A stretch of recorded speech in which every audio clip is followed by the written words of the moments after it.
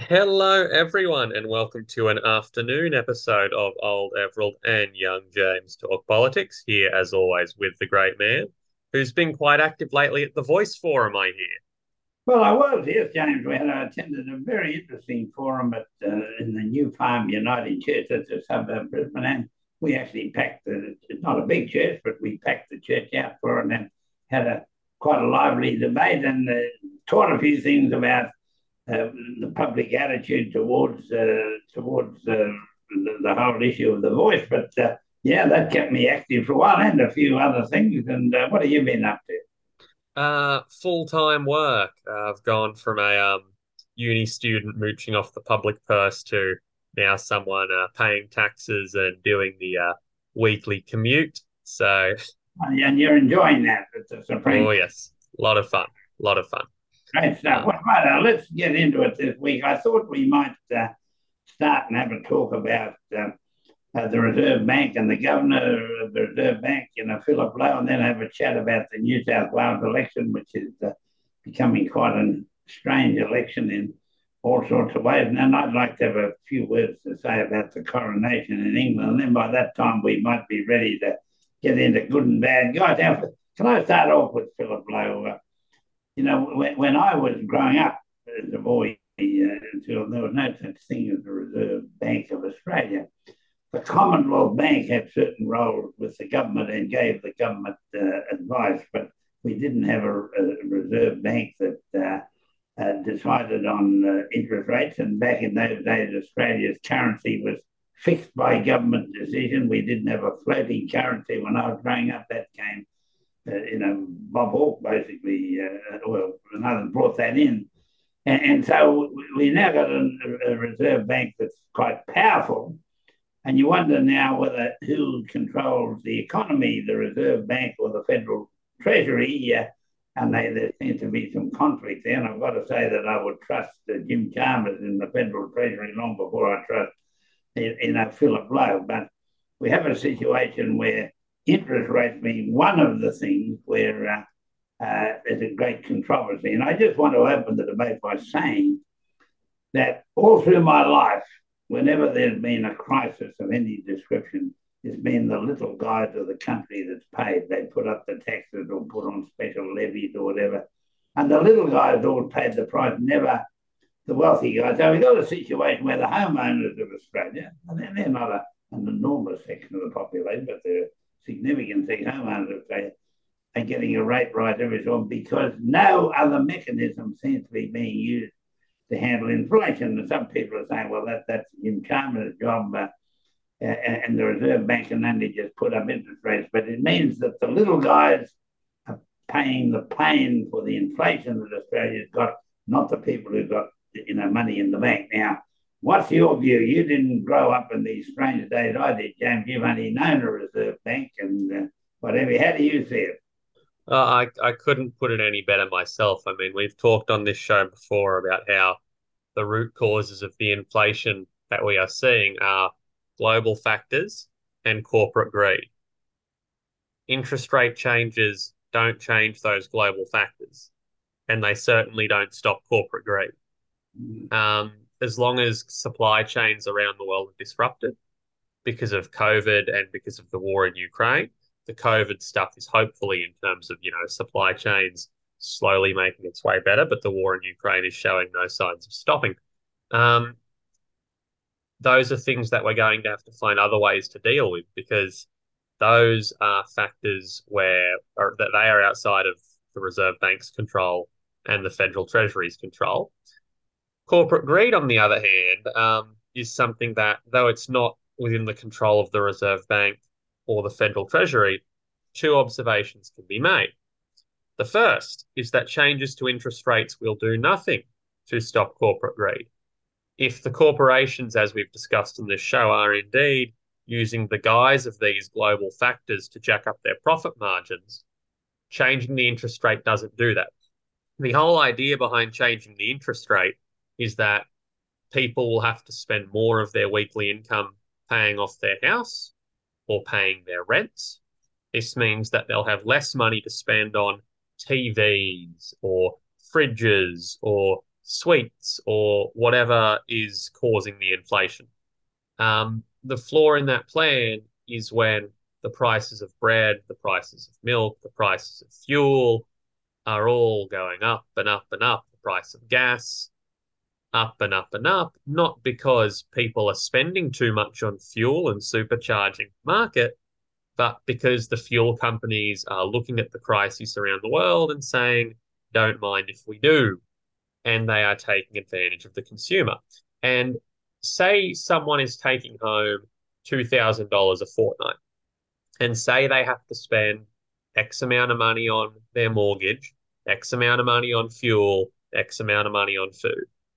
When their mortgage goes up, if there's inflation being caused by the greedy fuel companies, they can't spend less on that fuel. They might need that fuel to get to and from the supermarket, to and from work, to and from dropping their kids off at school, and so on and so forth. So the inflation we've got in the economy right now isn't being caused by this overheated, overcharged, luxurious economy of reckless spending. It's companies who sell people essentials like fuel taking advantage of of world events and using it as an excuse to jack up prices. The Reserve Bank can do nothing to stop that. Nothing. And so all they're doing, as you've said, is shifting the burden onto the little guy. And that's been the way it is through history. Now, one hopes that the review of the Reserve Bank that Jim Chalmers is doing at the moment through the Treasury might alter a few things, but we need to have clearer lines of between the Reserve Bank and the Treasury as to who's running Australia.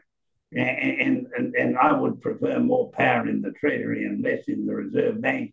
But there's got to be wiser heads than me on the thing. But right now, I think that the Reserve Bank is not doing the right thing for.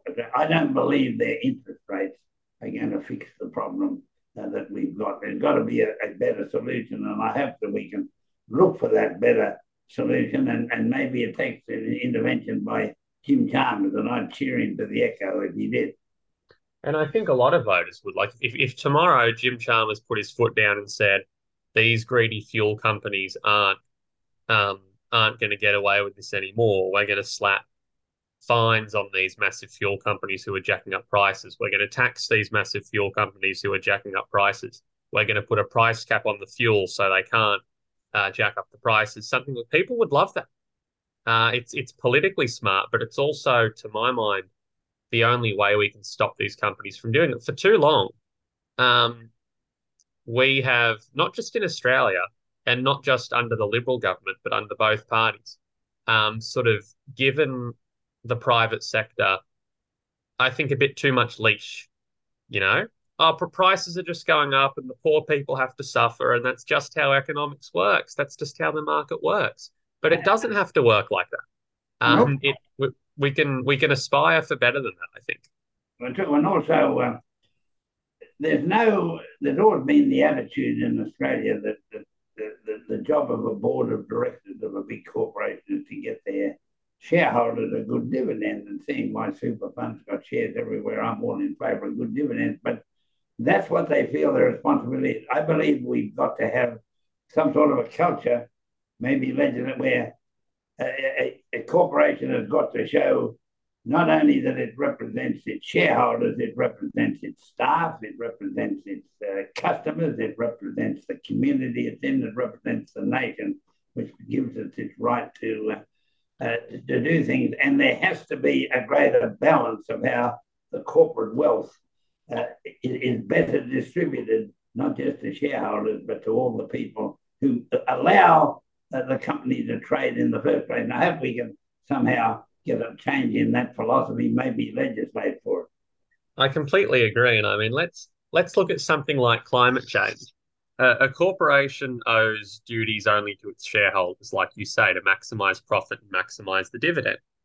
But if the corporation is doing something that's contributing to climate catastrophe, that is contributing to bring about rises in temperature, bring about natural disasters, all these things we see from a climate catastrophe, that sure might earn this year's crop of shareholders a little bit more money, but might saddle a crop of shareholders, 25, 50 years from now with massive lawsuits and legal burdens because of the river they polluted, the company polluted 50 years ago. Can you really say that that's in the best interests of the company to go on these, polluting endeavors? There are a lot of questions in terms of corporate social responsibility that are being answered right now Yeah. in business and legal academia and being debated. But to get back to our to get back to our root point, um, I do think Jim Chalmers needs to. This is his time where he can show that the Labor government's on the side of the people. This is where he can say, you know, Peter Dutton wants to let these companies charge you through the nose. Peter Dutton and the Liberals always take a soft touch approach to companies when they try to diddle the consumer. But we in the Labor Party are willing to step up and step in and go into bat for, young Aussie mums and small families and single mums and single dads and all the people who the current crop of interest rate rises is screwing over. This is, I think, Jim Chalmers' big chance to, again, step in over the Reserve Bank and over the greedy super corporates and say, no, no, no, I'm going to go into bat for the consumer. Well, let's wish him well in that. Can we move on a bit now to the New South Wales elections, which are baffling to me, one of the strangest elections of my lifetime, in fact. But there seem to be two things wrong. They're a disaster-prone government.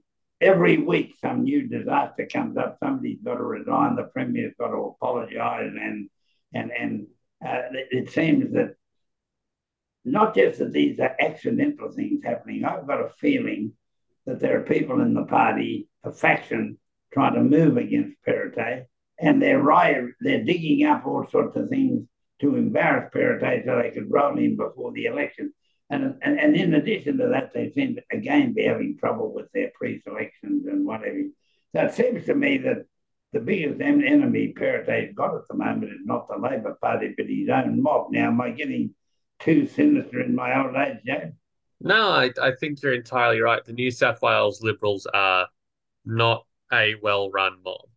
Um, there's a couple of factions that are very prominent in the New South Wales Liberals, and we learnt about those factions during the federal election because you've got people in the hard right, like Dom Perrottet, and though Dom Perrottet is a conservative Catholic and his faith is very important to him and informs his politics, he's a different type of religious right to the other real capital R religious right, which is really the Hillsong religious right.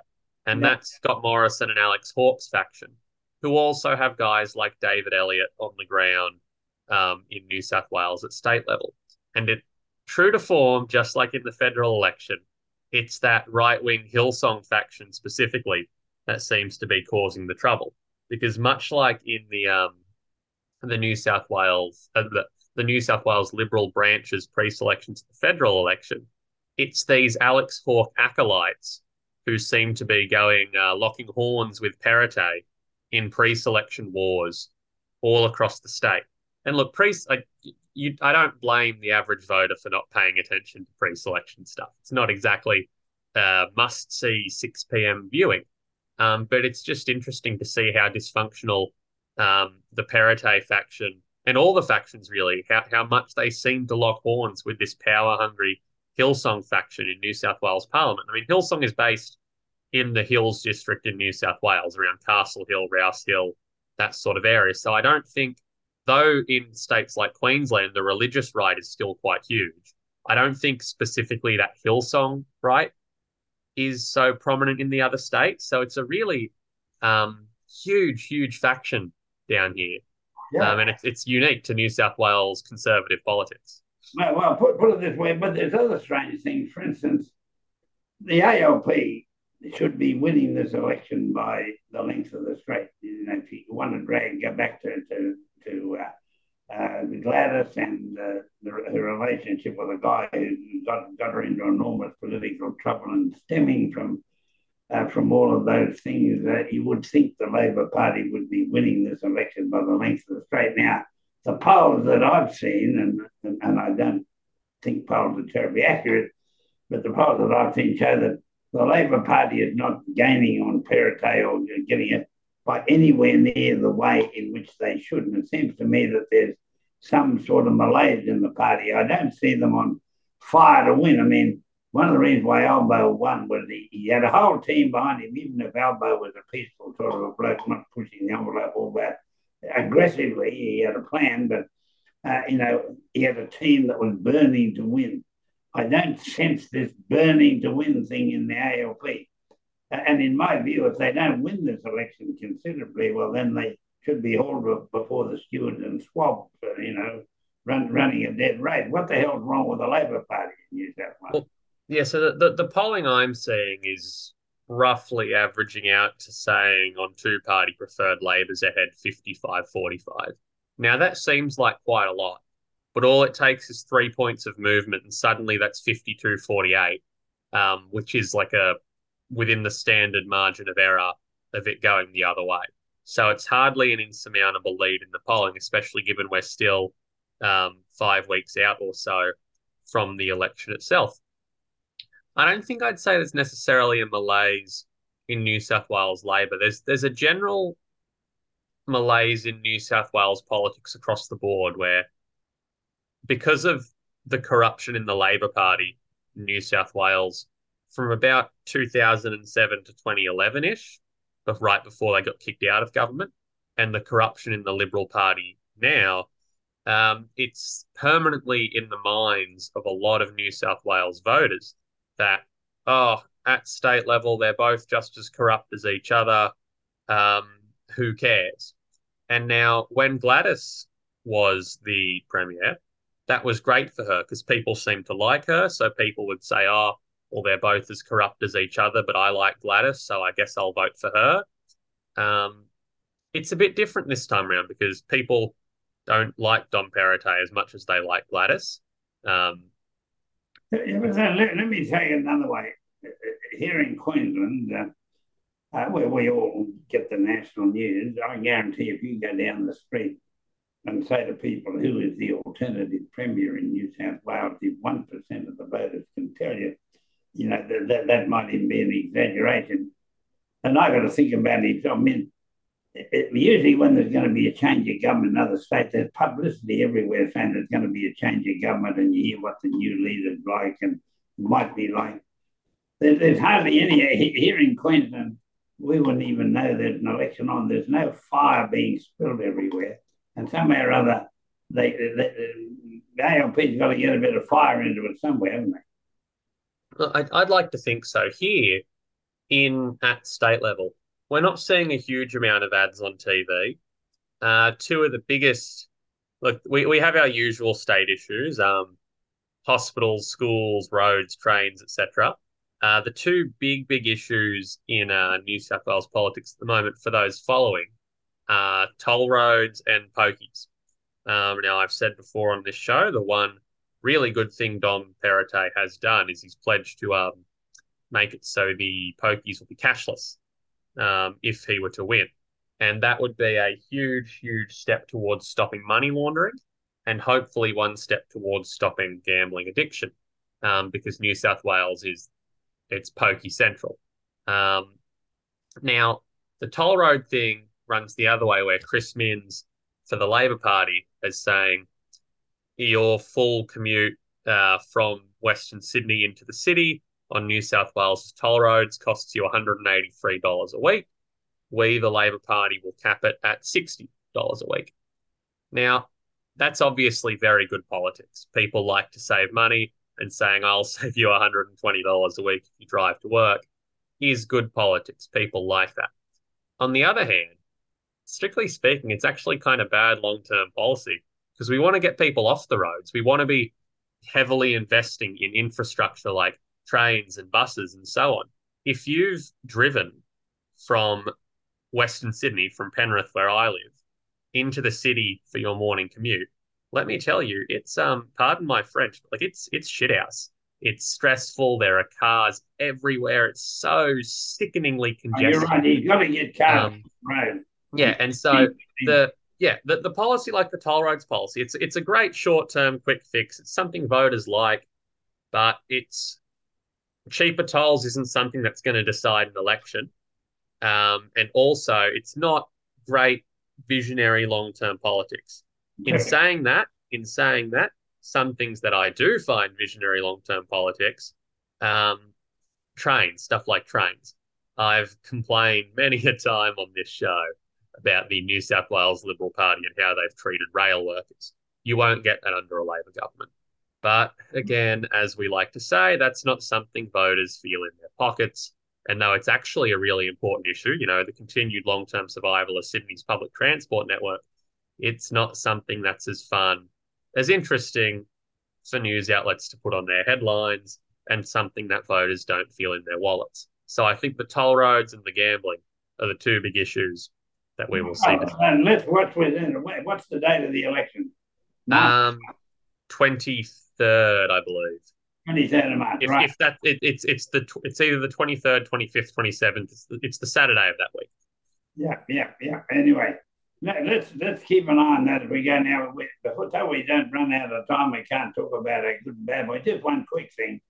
I've been on Twitter this week saying that I like King Charles as a bloke. He's not a bad fellow, but the nonsense of a coronation, spending billions of pounds when the British economy is in strike, the health system's in strike, people are going on strike over their wages. They've got trade deficits, whatever. Why they're spending billions on a coronation when the bloke's already the king and legally he's the king. And this is just a show put on. I just think Charles ought to back off and not just have a quiet ceremony in Westminster Abbey or St Paul's Cathedral where they put a crown on him. And he goes over home and has a couple of scotches. That would be a better deal. And I'm just hoping the Palmers will give up this nonsense of a coronation. It's so over the top, isn't it? I mean, like if you're a person in Britain who's homeless or struggling to put food on the table or struggling with your kid's school or your kid's dental or something like that, and or you'd hear from the government, oh, well, we can't afford to subsidize more dental or more schooling or more welfare, but we can afford to subsidize a coronation for the richest family in the country. It would feel like a slap in the face. In the globe, in fact, one of the richest families in the globe. So look, I'm going to keep it, not that it's going to alter, but I think it's a thing that we can stir up a fair bit of it's helping the Republican movement no end here. That why stick with a royal family that wants to spend billions on nonsense? Now let's get to good and to bad guys. Now my good person of the week is Nicola Sturgeon, the now resigned Premier of Scotland. I myself have always been a great fan of Scottish independence. They should kick the Poms out and tell them to go to hell because, my view, they've never done a damn thing for Scotland except buy a few votes, here and there. And it's sad that she's now given up the battle. She was the big hope. And I think it's another one of these issues where she's been hounded to hell over that issue and some transgender issues that she was trying to sort out. And she, like Jacinda Ardern and Julia Gillard before, they've been hounded. Gillard, Ardern, and Sturgeon have been hounded to hell. And I think a lot of it because they're female, but hounded to hell because all three tried to be reformers. And people say, I'm all in favour of reform as long as you don't touch anything that I'm interested in. And so I'm sad to see her go. I reckon she's the best leader Scotland's had since Robert the Bruce belted the hell out of the Poms in one of those battles. Yeah, I mean the transgender bill you raised, I think she wanted to really take trans rights in Scotland into the 21st century. But one thing to note about the UK and especially the England part of the UK is that there's this huge class of like white upper class British media who do nothing all day but sit at their computers and write about how evil gay and trans people are. It's a uniquely British phenomenon in that, like, we've seen all the transphobia and that and the homophobia in America, and that's all religious. But in the UK, it's not coming from the religious angle. It's just coming from this weird obsessive angle. And they tried to pass that bill in Scotland. And like you say, she's tried to push the Scottish independence and tried to do a lot of things that are different to what the people in England who really run the United Kingdom want to do. And I think you're right that every time she's tried to do something that Scotland wants but England doesn't want, she's gotten punished for it, and punished especially and harassed especially because she's a strong woman trying to do it. I Yeah, think you I might be right. understand. Anyway, Chair, and I hope that she can have some other role in the world. A good person. Who's your good person of the week? My good guy of the week is South African cricketer Temba Bavuma. It is not so long ago, indeed, Everald, in your lifetime, where black South Africans were not even classed as people. True. Now, Temba Bavuma, a black South African, has just been named captain of the Test team. And obviously, a black man being named captain of the South African Test team doesn't solve poverty and inequality in South Africa, but it is a really nice moment for him, a really nice moment for the country, and a really a nice little moment for progress to see that in arguably, one of the most racist countries in history, in recent history, I should say, that hey, a black man is now the captain of the I South just African well, cricket I team. must look that up and cheer him on because I used to visit South Africa a lot on business in earlier days, and I can jump into the several of the cricket Wanderers ground in Johannesburg and Newlands in Cape Town, and if a black man appeared anywhere, he couldn't come out the same gate as the white guys, and he couldn't go to the same toilet as the white guys, and the thought that he might be captain would have started a revolt of enormous proportions in South Africa. Back at the time. So I'm pleased to see that. Now, well, actually, I've got well, the bad guy. Now, the bad guy in Turkey, I see that you got to know how to pronounce that now, Turkey or Turkey. I see different news services still haven't got round to deciding what the right name for Turkey is, but they arrested a whole pile of property developers in Turkey for building jerry-built buildings that crashed like matchsticks in this earthquake. And there are pictures on the 6 o'clock news of architects and engineers being hauled out of their offices' property to cut off to jail. Now, that you can probably only do that in a country that's run by a bloke with the authority of Erdogan, but obviously he decided that somebody was going to take the heat for this and not him. And I think they probably did build jerry-built buildings. But I'm also wondering, is it possible for anybody ever to build a building that can stand earthquakes like that? I certainly think we can make buildings more earthquake-proof, and here in Australia we can make them more waterproof and we can make them more fireproof. But it showed that the whole way in which we build houses, the whole way, is now up for a bit of a change, isn't it? And so these bad guys are now going to jail. Well, you might say, well, Erdogan's the bad guy, but one way or another, that's where it is.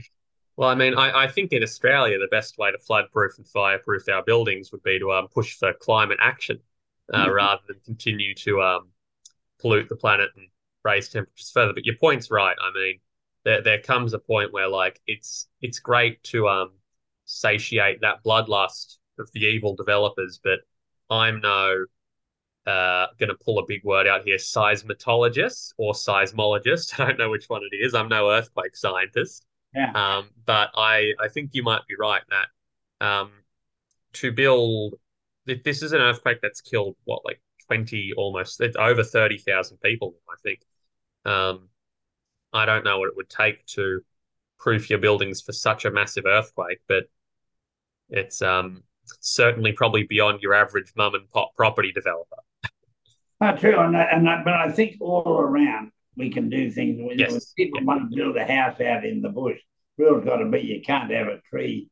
You can have gardens around your house, but you can't have any trees for 50 metres. Because if you're surrounded by forest, you're a goner. At least you've got to have a decent, fire break, and you've got to have some water sprinklers that work no matter what, is happening. Or, for instance, in my home here in Brisbane in the floods in February, we only got minor damage, but now it's getting it fixed. If certain things had been done when the house was built, I didn't build it, I bought it from a previous owner.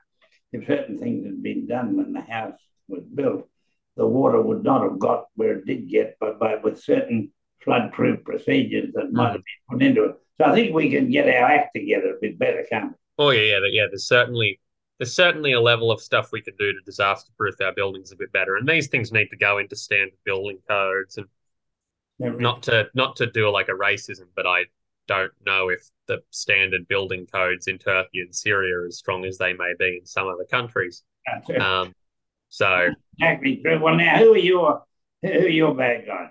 well, my bad guy of the week was originally going to be frequent um, checker-inner at Bad Guy Hotel, Peter Dutton.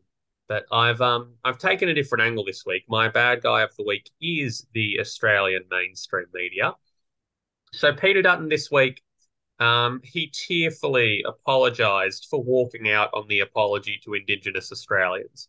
He's finally realised that was a terribly racist and vile thing to do, to walk out on the apology to Indigenous Australians 15 years ago.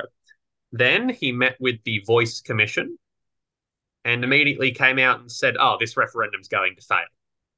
Now, Peter Dutton was going to be my bad guy for this.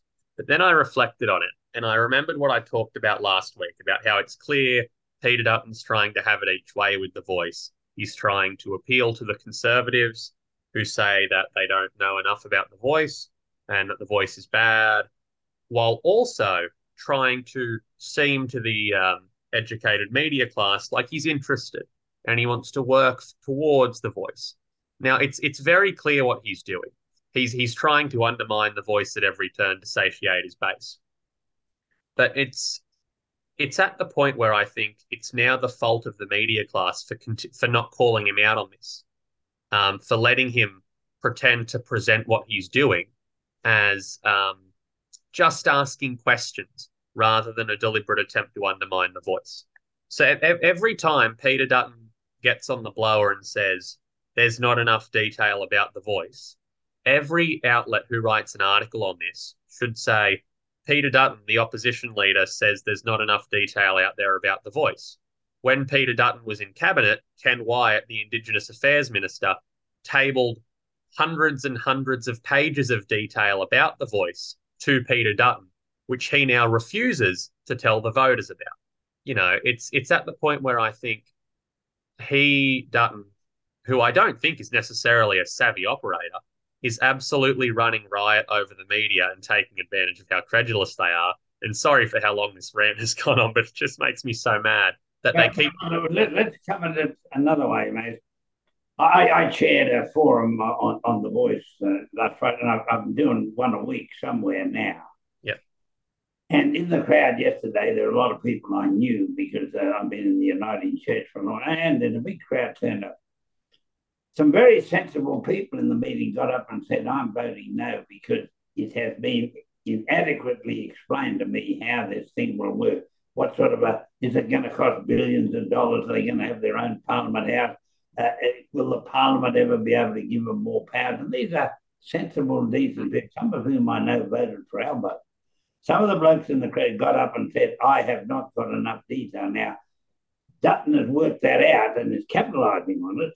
Yes.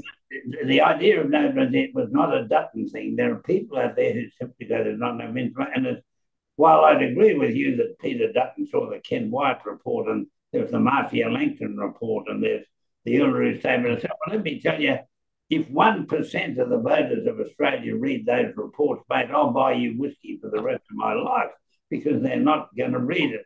And so Dutton's just latched onto something that is there. And without pandering to Albo, without pandering to Dutton, Albo's got to give a bit more info and bearing in mind that people don't trust politicians. He can say, look, after the referendum, this is what I'm going to do. Most voters will say, well, maybe do it before the referendum and have an act that only comes into being if the referendum passed. I think Albo's got to address this, not because Dutton's rating it, because good, sensible people who voted for him last time are rating it. Well, that's what I mean, though. I don't deny nor doubt that there are people out there, and it shouldn't be incumbent on the voters to read Ken Wyatt's 300-page report or the 300-page Marcia Langton report. What's really making me quite mad is that instead of Dutton sees that there are people out there with genuine and sensible concerns. And as someone who has read those reports, if Dutton was acting in good faith, he'd be saying, well, okay, my Liberal voters are saying there's not enough detail. Albo, let's work together to put out a pamphlet to give them the detail.